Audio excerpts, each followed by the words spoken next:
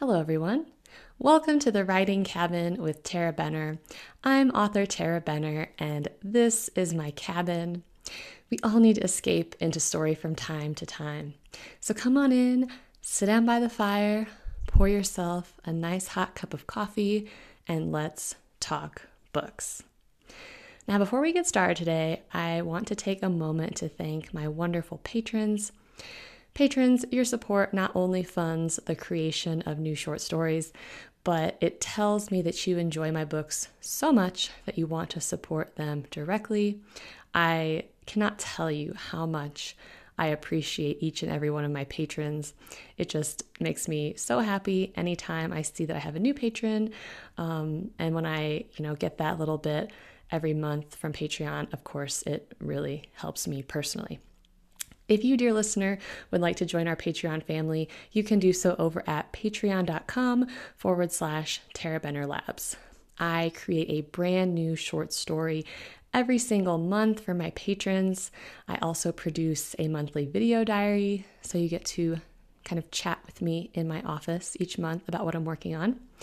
You can also gain access to my entire library of Patreon exclusive stories for just $2 a month. Right, this week's featured book is Ether Witch, Witches of Mountain Shadow, Book 1. The Grimes sisters aren't normal, even by witches' standards. For weeks, Fiona has been having chilling visions of death, and Eleanor sees restless spirits nearly everywhere she goes. When a string of gruesome murders rocks their small town, Fiona and the rest of her coven begin to worry that a fellow witch may be the killer. Even worse, a witch hunter has just moved in next door, and he suspects the coven. Now, I am so excited to announce that Ether Witch is free for a limited time wherever books are sold. This book is normally priced at $4.99, but I am trying it for free as an experiment to see if I can get a bunch of new readers into the series. You can grab your copy wherever books are sold. I will put a link to that down in the show notes. Okay. It's time for my little life update that I do every single week. And this week, I feel as though my entire life has revolved around trying to crack the code on my baby's sleep. My son is 7 months old. He is eating real food like crazy, and he is on the cusp of crawling. Like, he can already do the snake crawl on his stomach and turn around full 360 and pretty much get wherever he wants to go. But his little brain, I can just see him working so hard to try to piece together. Like, when he gets into the crawling position on hands and knees, I can just see him trying to make the connection, like move one knee and then one hand and then the other knee. And so I'm pretty sure that's why he's sleeping so poorly. And unfortunately, his sleep affects my sleep and every other aspect of my day, because I really rely on his naps to get my work done.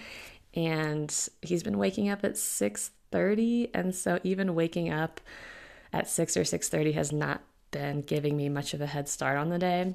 And usually, like right now, he is waking up consistently at 12:30 and 4:30 every single night, wanting to be fed and snuggled, and waking up at 6:30 for good. And so I've been coping with that. Last night was a particularly bad night. He was awake and crying until about midnight when I finally caved and brought him in to snuggle with me. So I think, I don't know what I think. I'm a little bit, I'm not functioning at my optimal level, if you catch my drift. I had the great idea this morning that I'm going to get a notebook, and the notebook is going to be my brain. And because I have a calendar, I have a very well-organized, color-coded Google Calendar that I use to keep track of my life. But recently I've noticed that my desk has become covered in sticky notes, and they're all this neon pink.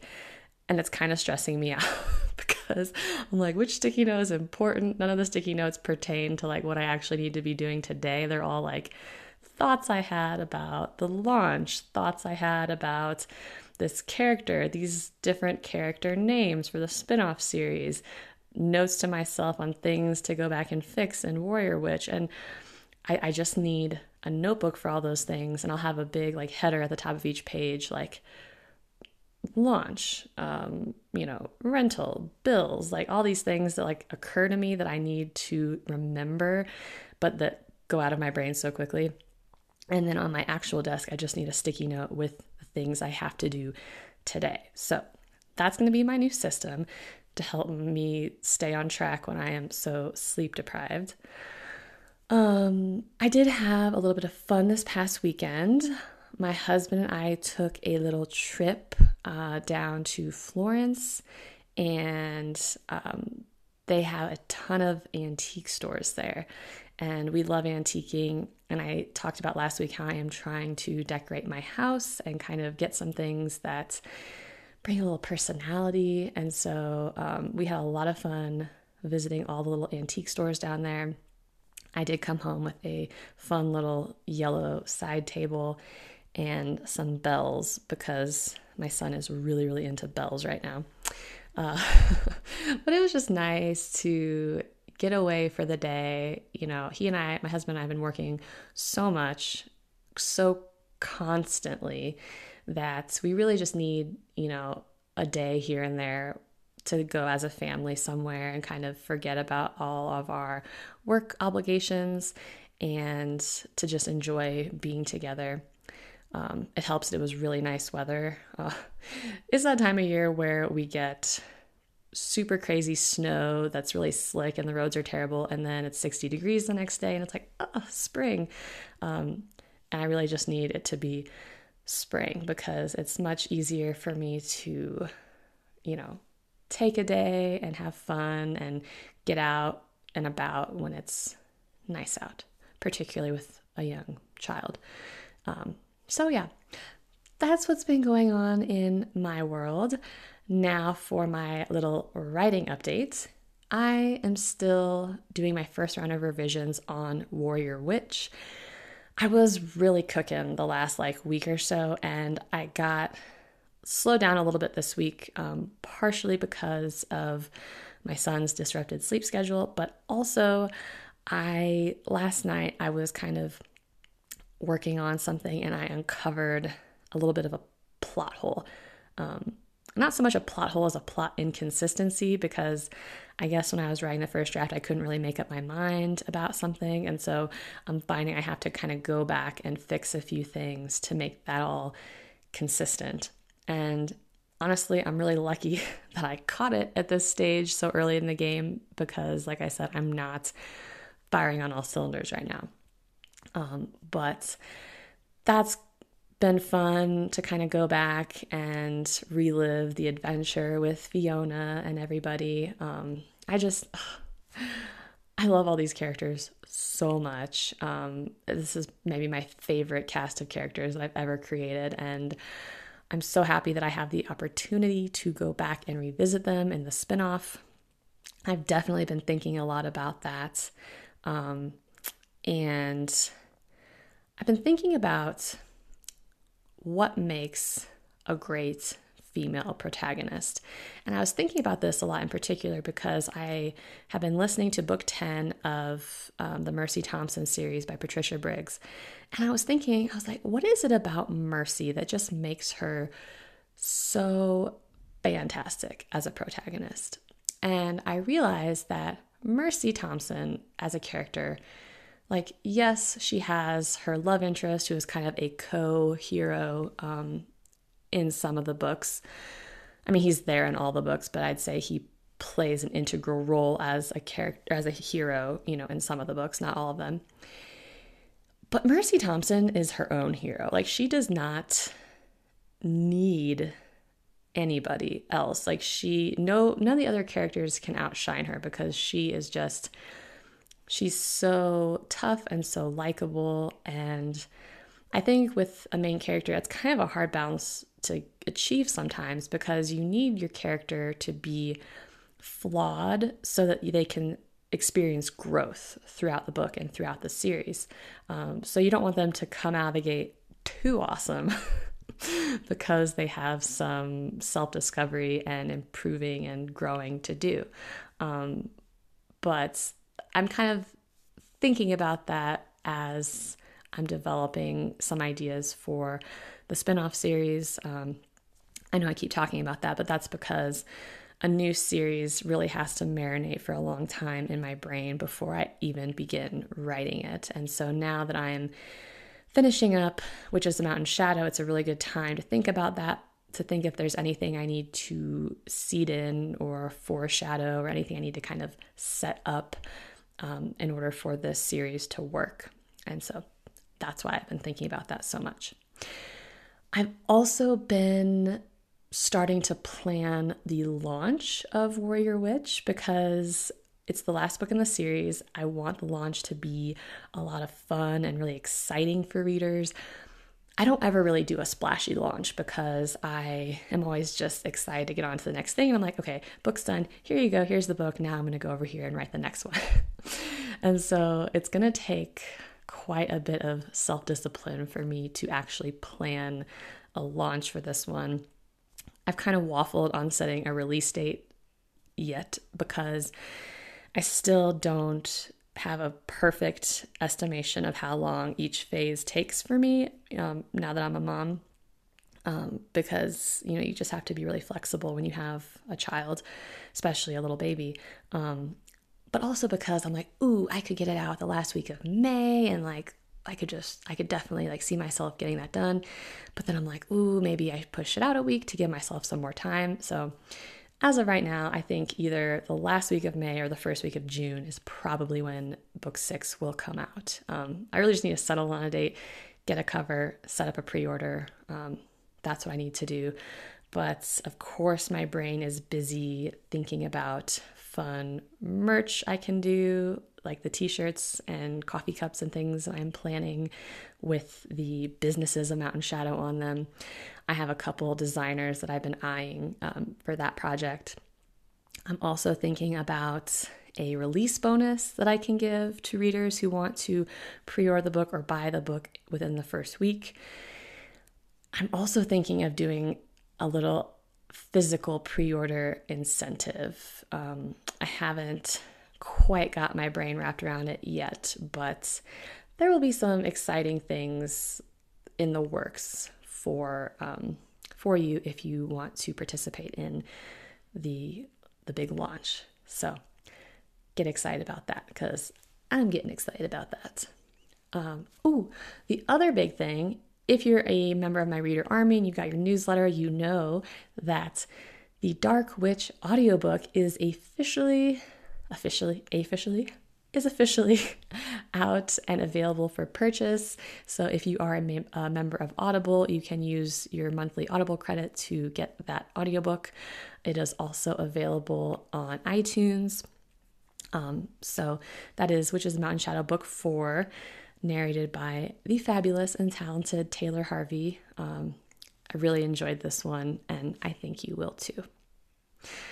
That's it for my writing updates. Now it's time for What Am I Reading This Week? And as I alluded to earlier, I am reading Silence Fallen by Patricia Briggs, which is book 10 in her Mercy Thompson series. I have to say it took me a little while to get into this one because immediately, like right out of the gate, she is the hostage of a character that we don't know yet. And that was a little bit hard for me just because it was a little slow, but it quickly picked up, and now I can't put it down. I'm listening to it whenever I have a free moment.